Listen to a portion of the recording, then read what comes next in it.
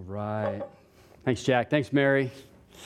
Mary does a great job helping out down there. It's a big deal. Looking forward to it. Hey, good morning, Hillcrest family.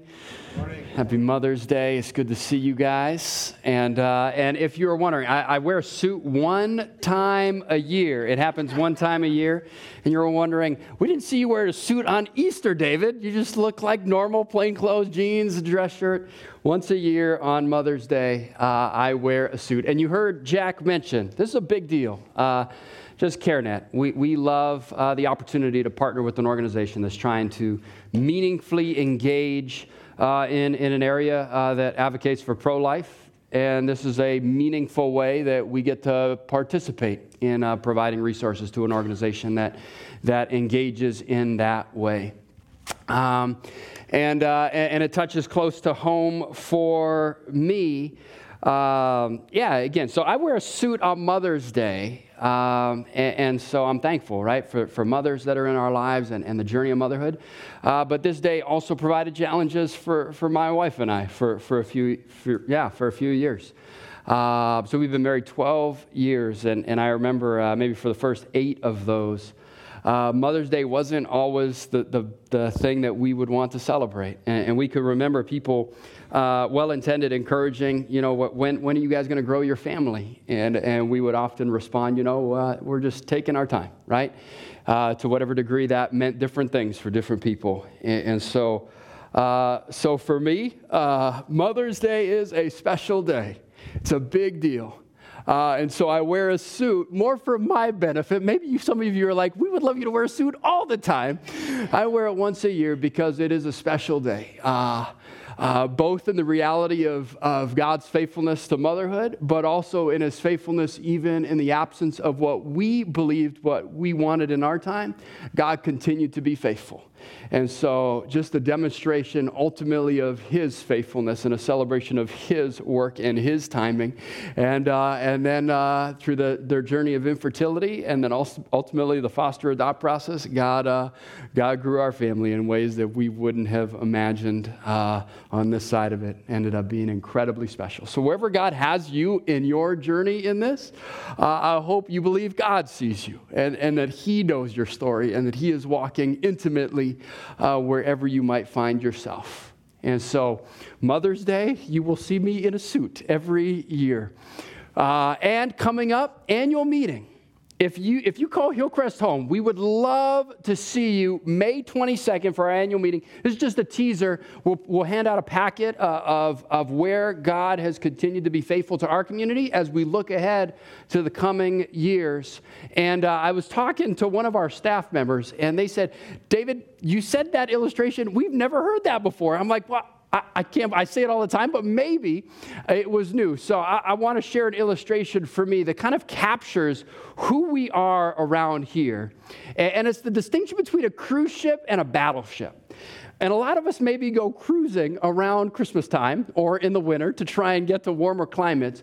But then we confuse the cruise ship for the local church. That what is the local church? The local church isn't a teaching and singing event that happens on a Sunday. Right? It's not a program to attend. It's not a place to attend. It's the people of God sitting under the authority of the Word, gathering weekly in homes Monday to Saturday, and then we collectively come back here on Sundays. And so sometimes we confuse the local church for a cruise ship. And that's usually epitomized by 3 questions. Do I like it? If that guy talking on Sunday just talked a little bit slower, we would enjoy it a little bit more. And what do I get? What's the benefit to me? What am I getting out of this? And we have this consumer mindset, like we're on a cruise ship eating our buffet at all times of the day. And then we ask, am I comfortable? Are my felt needs getting taken care of? Is there something for me? Versus, and I understand the illustration's dated because the battleship's not necessarily a modern day warfare tool, but it's still, the illustration is captured for me because it changes the essence of the question. It says, is the mission right? Is what this local church family cares about, is it a mission that I get excited about to be people helping people find life with Jesus one life at a time? And do the captain, plural, not singular, plural, our elders, do the captain and staff take orders from God? I was talking this week, if you're aware of just some of the circumstances that are happening in our culture. I talked to a former coworker, a former student of mine, and then someone on our one of the parents on the coach, the soccer team that I help coach, that I assistant coach for. My son asked me, "Dad, are you our head coach?" I said, "No, I'm an assistant. I know nothing about soccer or baseball, basketball, volleyball, I'm in. But Dad, what does that mean?" I say, I give high fives and water is about what it means for an assistant coach. But do we take orders? I had 3 conversations this week, and it looks significantly different than how it looks here on Sunday.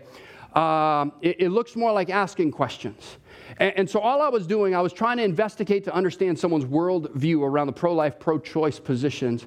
And at the end of the day, when you ask far enough, the basis for the position never seems to be the authority of the text, but rather the ultimate authority tends to be themselves, me. And I go, around here, what we're trying to do we take orders from God? Week in, week out, we gather under the authority of the text to hear from God through His Word. Sometimes it's just offensive to all of us. And we're trying to understand, where is God communicating His perspective, and how do we understand that in our day-to-day? And will I have significant opportunities to contribute? Because around here, the hope is every guest becomes a connected serving member, that there's greater connection that actually leads to greater joy. Around here, anonymity is not a value. We are a church family. The Bible refers to followers of Jesus as brothers and sisters in Christ. And so the question is, will I have significant opportunities to contribute towards this mission? And we're not a cruise ship. We are, in a sense, a battleship trying to move in a direction and join God with where He is headed. So I hope you join us at an annual meeting. If that isn't compelling enough, ice cream will be offered. And so maybe that will be a compelling offer.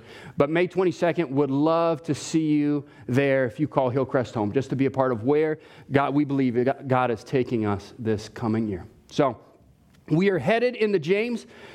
We are wrapping up James in June. We will be done. We are coming to the conclusion of this letter, and I have loved just seeing the movement of James. Faith works when I'm tested. Faith works when I love. Faith works when I speak. And faith loves when I persevere. And so you might have seen last week, Ryan put up a slide with a dumbbell, right? These are dumbbells, right? Yes, are these dumbbells? So I don't actually lift. I don't go to the gym. I play basketball from time to time. I don't understand you people that love lifting these heavy things for fun. It just makes no sense to me. But a dumbbell is on here. Why?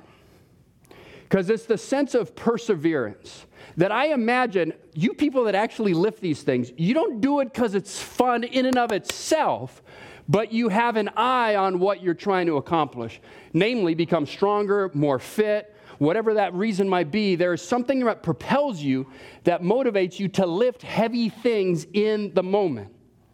I think the same is true with James. He's been challenging us. Faith works when we're tested. That in the moment by moment, it's not the circumstances, the pain or the hurt that's bringing joy. It's actually believing the God of the universe is actually at work in and through those circumstances to draw us more to Himself. Faith works when we're tested. And so James is now finishing his letter. Faith works when we persevere. And so around here, you heard me say, we desperately strive to understand and hear from God through His Word. And I think this Sunday in particular, Happy Mother's Day, it's going to be a tough text this morning. In this particular text, it gives us a window into why that matters so much. Because in the text, you guys have heard me talk about my deck before, right? Ad nauseum. You're like, will you just stop talking about the deck already? But hypothetically, Casey and I are sitting out on the deck, and we get into an argument. I mean, I know none of you guys fight, right? That never happens in your guys' world. So hypothetically, we are having a disagreement, an argument, about, and this part's real. The next part won't be, but this part's real. We're having a disagreement about, I should probably pick up the dog poop a little bit more in the yard. And it's just scattered out. My kids are running around. They're like, David, Dad, it's like a landmine out there. I'm like, guys, I'm just trying to provide some fertilizer for the lawn. I'm just really thinking of you guys. I'm thinking of our house. But we're out there, and we're just getting frustrated at each other, right? We're going back and forth. And then Casey says this. Hypothetical, right? Casey says this. She says, David, why don't you just go jump in the pond, jump in the lake?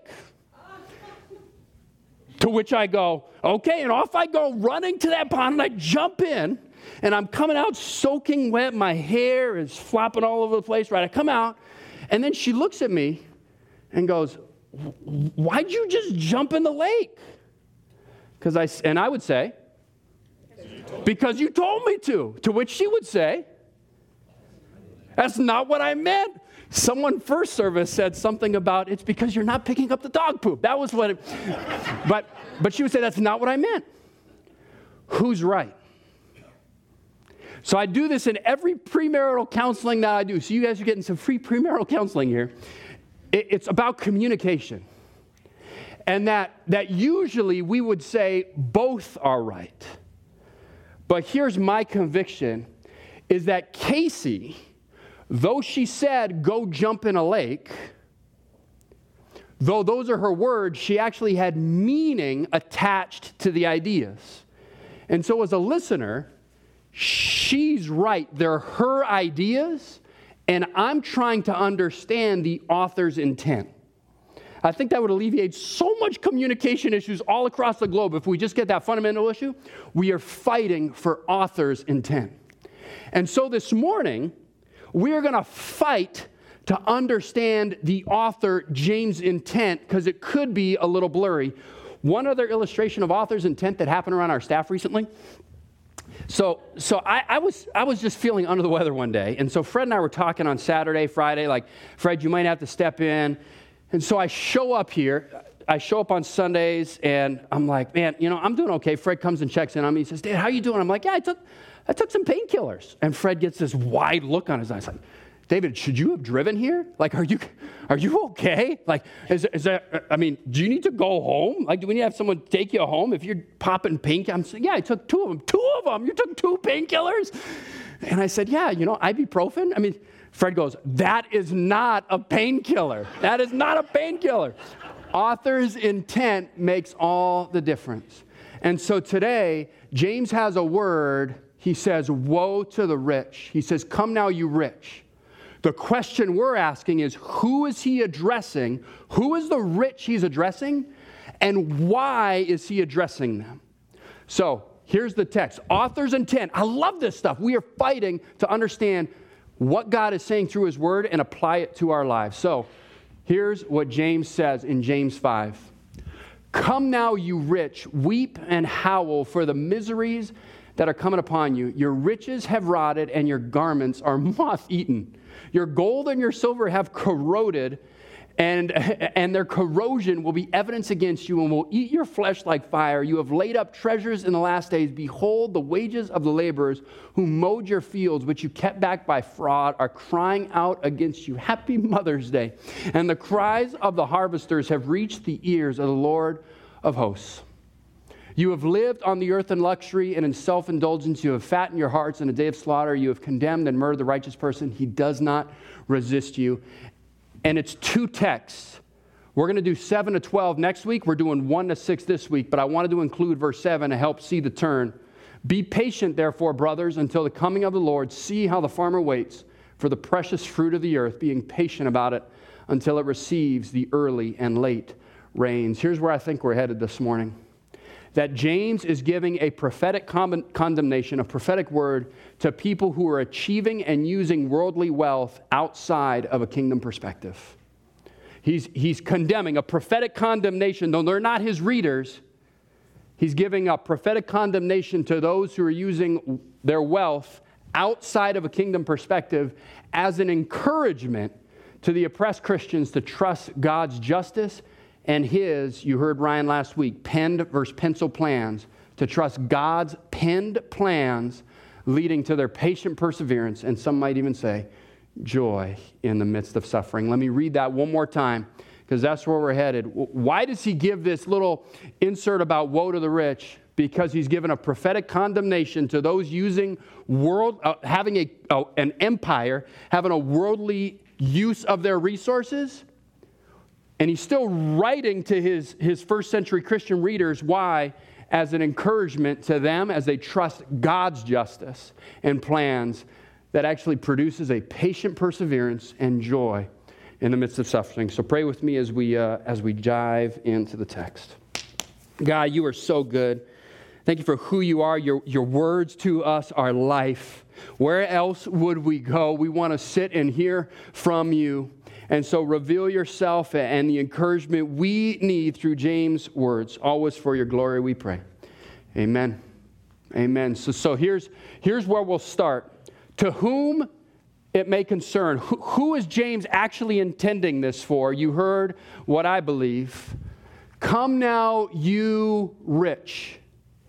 That he's intending to address this prophetic condemnation about their future. They're not fully experiencing that now, but this condemnation about the eternity of those who continue to use worldly minded with their resources. And so you're going, David, where'd you get that? Because if you open up your ESV, or whatever translation you have, we use the ESV around here. I think it's a great translation, but I think there's other great translations too. If you open up, the title given to this section is a warning to the rich. So the way the ESV translators are translating this is as this is written to the wealthy within the local body, versus a prophetic condemnation, which is how other people take it. So I tend to go, it's a prophetic condemnation of those who are using, the wealthy, who are living with this worldly mindset and the use of their resources. Because in James 4, he says this to the church, you adulterous people, you are choosing something over than God, but how do we know it's still to his people? Shortly after, he says to those followers, but God gives grace. Even in your poor choices, God continues to give grace. Last week, instead, you ought to say, he gives a thought about how we plan. Instead, you ought to say, if the Lord wills, we will live and do this or that. And then next week, we're going to get a fuller picture. But in verse 7, he finishes this little section by saying, be patient, brother. So he returns back to his first century Christian readers. But for 6 verses, he's giving this prophetic woe against the rich and the injustices they are taking out against an oppressed people. Because you guys understand the middle class didn't exist, right, in the first century? There was like this super 3% upper crust, 7% of those retired military or tradesmen, but 70 to 90% of the population was living in abject poverty. And so they would go to work for a rich landowner. Jesus tells us a parable about it. And they would work all day for 1 denarii. What would happen if they didn't get paid? They didn't have small claims court to go make a case against. They just said, okay, all right. And for whatever reason, that individual might have been oppressing his people working the farm. And so James is giving a prophetic woe against those people to encourage the injustices being experienced. So here's the accusations he begins to develop. Are you guys interested in this kind of stuff? Oh man, I can't get enough of this stuff. Because then we apply it, right? We apply it in our Monday to Saturday. So he says, if that is prophetic woe, the misuse of wealth and power brings God's judgment. Here's where he says, come now, you rich, weep and howl for the miseries that are coming upon you. Is that experience of those that treasure Jesus? Are we weeping and howling for the miseries that might come upon us? No. We instead long with hope for the anticipation of Jesus' second coming. He says, though, as a prophetic utterance, weep and howl, for justice is coming. Your riches have rotted, and your garments are moth-eaten. Your gold and your silver have corroded, and their corrosion will be evidence against you, and will eat your flesh like fire. You have laid up treasure in the last days.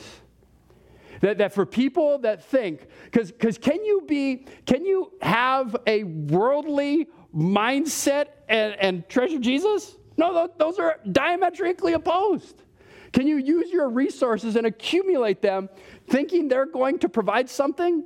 No, we understand this is a temporary place. And so those that are putting stock in their resources here, James is saying there is justice coming. you think these resources are somehow going to provide an eternity, because wealth provides and opens up doors, right? We understand that. But when it comes to eternity, James is saying they're going to be evidence against you. These resources can't provide eternity. You have laid up treasures in the last days. Where my mind goes, this idea of hoarding wealth and just collecting and amassing wealth. Because in America, for the most part, we are all wealthy, right? For the most part. And we go, well, I'm not rich. Because the definition we usually use is, well, I don't have as much as them, right? That's usually our definition. I don't have as much as them. And so, for the most part, this is our general experience.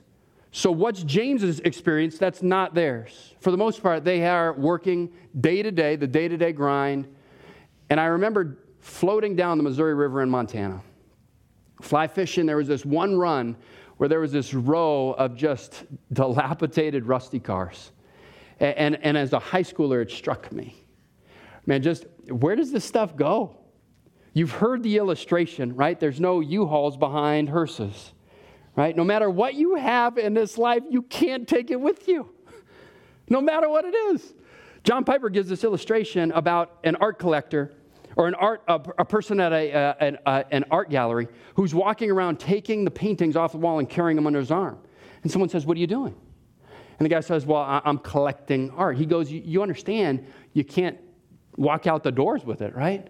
Well, people look at me as if I'm important because I'm carrying these pieces under my arm. The idea that James says they've corroded and your corrosion will be evidence against you. Because he says your gold and your silver have corroded. Those metals don't corrode, right? So what's he saying? You can't take it with you when you go. He continues. There's James' accusation. His second one, behold, the wages of your laborers who mowed your fields, which you kept back by fraud, are crying out against you, and the cries of the harvesters have reached the ears of the Lord of hosts. What's he saying? As they are defrauding farmers, so an example would be someone who was going bankrupt on their field would get bought out and then be forced to work their own field now in a different form of relationship. Frauded out by someone who might have had more resources. Defrauding workers. Behold, the wages of the laborers who mowed your fields, but you kept back by fraud, are crying out against you, and the cries of the harvesters have reached the ears of the Lord. This cry of injustice. Crying out for justice. James readers are looking going, how's this work, God? This does not seem fair. I don't understand how justice is being carried out, God. And all the way back in Genesis 4, we see the cry of injustice. Cain and Abel. Cain kills his brother, and the Lord said to Cain, "What have you done? The voice of your brother's blood is crying to me from the ground." So what's the confidence we have? I think James is trying to encourage his readers. The cries of the harvesters have reached the ears of the Lords of hosts. We cling so tightly to our plans because I think my plans are written in pen, right? If I determine it, I can make it happen. I can will it into existence. Do we believe the cries for injustice are actually being heard by a sovereign God? As we make plans in pencil, He is actually orchestrating things according to His sovereign will, and we cry out to His justice to be accomplished. James continues. Third, you have lived on the earth in luxury and self-indulgence. You have fattened your hearts in the day of slaughter. There is this indulgent living that occurs. Does anybody love ribeye? Oh, can't get enough of ribeye. You guys have heard I've burned ribeye multiple times. Every time Casey's like, why don't we just spend $40 on steak for you to burn them to a crisp? Again, you guys know me well enough. I'm like, I just wanted it well done. We just wanted a little crispness to the steak. You need what? 1, 2 ribeyes? What do you do if you bought 13 ribeyes? What happens to all the ribeyes left over? How much do you need? That indulgent living, James is saying, isn't going to provide any value. Indulgent living this life of luxury is a criticism against a woe, a prophetic woe to those oppressive landowners. And what do you guys think of when you hear you have fattened your hearts in the day of slaughter? What comes to your mind? I can't get enough. What comes to your mind? Oh, man. Those happy pigs, right? They're just content to be eating the slop, enjoying life, completely oblivious to a slaughter that's coming so that we can have nice cuts of bacon, right? Completely oblivious. James is saying the same thing about those that are oppressing his readers. They are fattened in the day of slaughter. And he gives a fourth. You have condemned and murdered the righteous person. He does not resist you. Who's the he? Some of the commentators took it two ways. They said this is an encouragement to James' readers that he, being Jesus, is an example for us to follow. Jesus, when he was condemned, did not resist his oppressors. Or, on a more practical, pragmatic, you have condemned and murdered the righteous person. He does not resist you. As a prophetic condemnation to these rich landowners, it's to the sense of if you're not providing them a meal so they can eat, there's an eventual thing if someone doesn't eat. And so there's this condemnation against these people to encourage James' readers, God's justice will be fulfilled. Killing the innocents. And so here's our three ideas. And I want to end with some implications for us in this third point to tie some implications for us. To whom it may concern, James is writing, and it's going to get fleshed out more next week in 7 to 12, that he's providing this prophetic condemnation, and the misuse of wealth brings God's judgment. And so we need to change our perspective and be mindful of God in all things. And so for the readers, what was it like for their town? What were they hearing in their town? The empire or riches in the kingdom cannot coincide. And when I say empire, we just understand there's empires that have come and gone on this earth, right? We understand that? And I'm not saying anything about a specific empire, just broadly speaking, the world, empires in comparison to a kingdom mindset. Empire riches in the kingdom, they can't coincide. Someone who is earthly minded and using their wealth in a temporary way can't coincide with an eternal spiritual kingdom mindset. Instead, those using their resources have a bigger view, understanding these resources don't go with us. Their town, he's encouraging them. Be patient like the farmer. The Lord's anticipated return is coming. So live in light of that. May your lifestyle, may your choices reflect that. Find confidence and security in that reality. And then a kingdom of surrender. Do you live in a way that you're holding on to your penned plans? Or have you released those plans? I think there's his encouragement to his readers. Do you have a kingdom mindset of surrendering your plans to an almighty, gracious God? So what does that look like in our lives, in our Monday to Saturday? Does our lifestyle matter more to us for this black tape or orange part of the rope? So you guys have heard, we've used this illustration before. It comes from Francis Chan, and he just talks about sometimes we get so consumed in this black part of the rope, and we fail to see the eternity that's beyond it. And we get so captivated by whatever might be consuming our attention or our resources here, and what we believe the injustices, true injustices that are occurring here, and we feel like we are paralyzed to make any progress without sight of God's ultimate plan being worked out.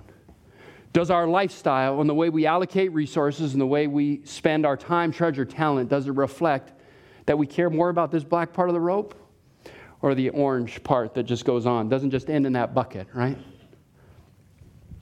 Does our lifestyle reflect that, and do our emotions reflect that we trust a victorious King? But David, you don't know what's going on. The challenges that are taking place. Again, so how I interact here is slightly different than how I'd interact in my week to week. You heard me give 3 situations, and it's predicated a lot by questions. Help me understand where you're coming from. Help me understand why you believe what you believe. It's everyday missionaries living their faith out, asking questions, believing people are looking for hope. They're trying to understand the world, and there's a hope in life in Christ that I think is elusive, but for someone to share it. Do our emotions reflect that we trust a victorious King? Or does my anxiousness and my anger override my ability to be convinced and anchored in a victorious King? And then, as the worship team comes up, I just want to reflect on these a little bit in our life. What will our response in a fallen world full of oppressors, but as a visitor simply passing through? What will be our response in a fallen world full of oppressors, but as a visitor simply passing through? As we go through our Monday to Saturday, we are provided opportunities every single day to reflect a response that trusts a victorious King in the midst of injustices or oppressors, currently not experienced as fully as I think James readers were. That day might be coming, currently not, might be coming. What will our response be in a fallen world full of oppressors, but as a visitor? Does the way we live our life reflect that this life is temporary?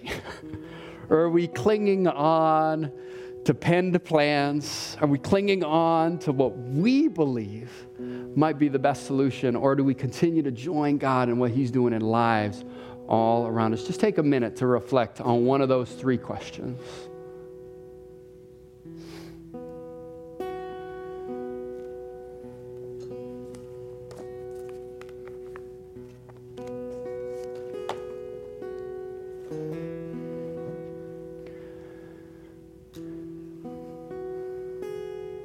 God, you are too good to us. If our lifestyle, God, reflects that we are clinging more to this black part of the tape, more than that orange part of the rope, help us, reveal to us where we can continue to cling more to the hope of eternity. Do our emotions reflect that we trust you are victorious? God, in Mother's Day, when my hopes and dreams aren't fully where I want them to be, help me to continue to celebrate that you are victorious in all things and that you see and hear the cries of the harvesters. If there are challenges in my job, God, that you know exactly my hopes, my dreams, and help me release my desires increasingly to you to reflect more in my emotions that we trust a victorious King. In the midst of loss, God, if we've lost a family member, a mother, a father, may our emotions continually reflect that we have a hope in you for eternity. And our responses to our day-to-day world, in a world that's fallen full of oppressors, help us continue to see that we are simply sojourners and visitors passing through. Thank you, Jesus. Always for your glory we pray. Amen.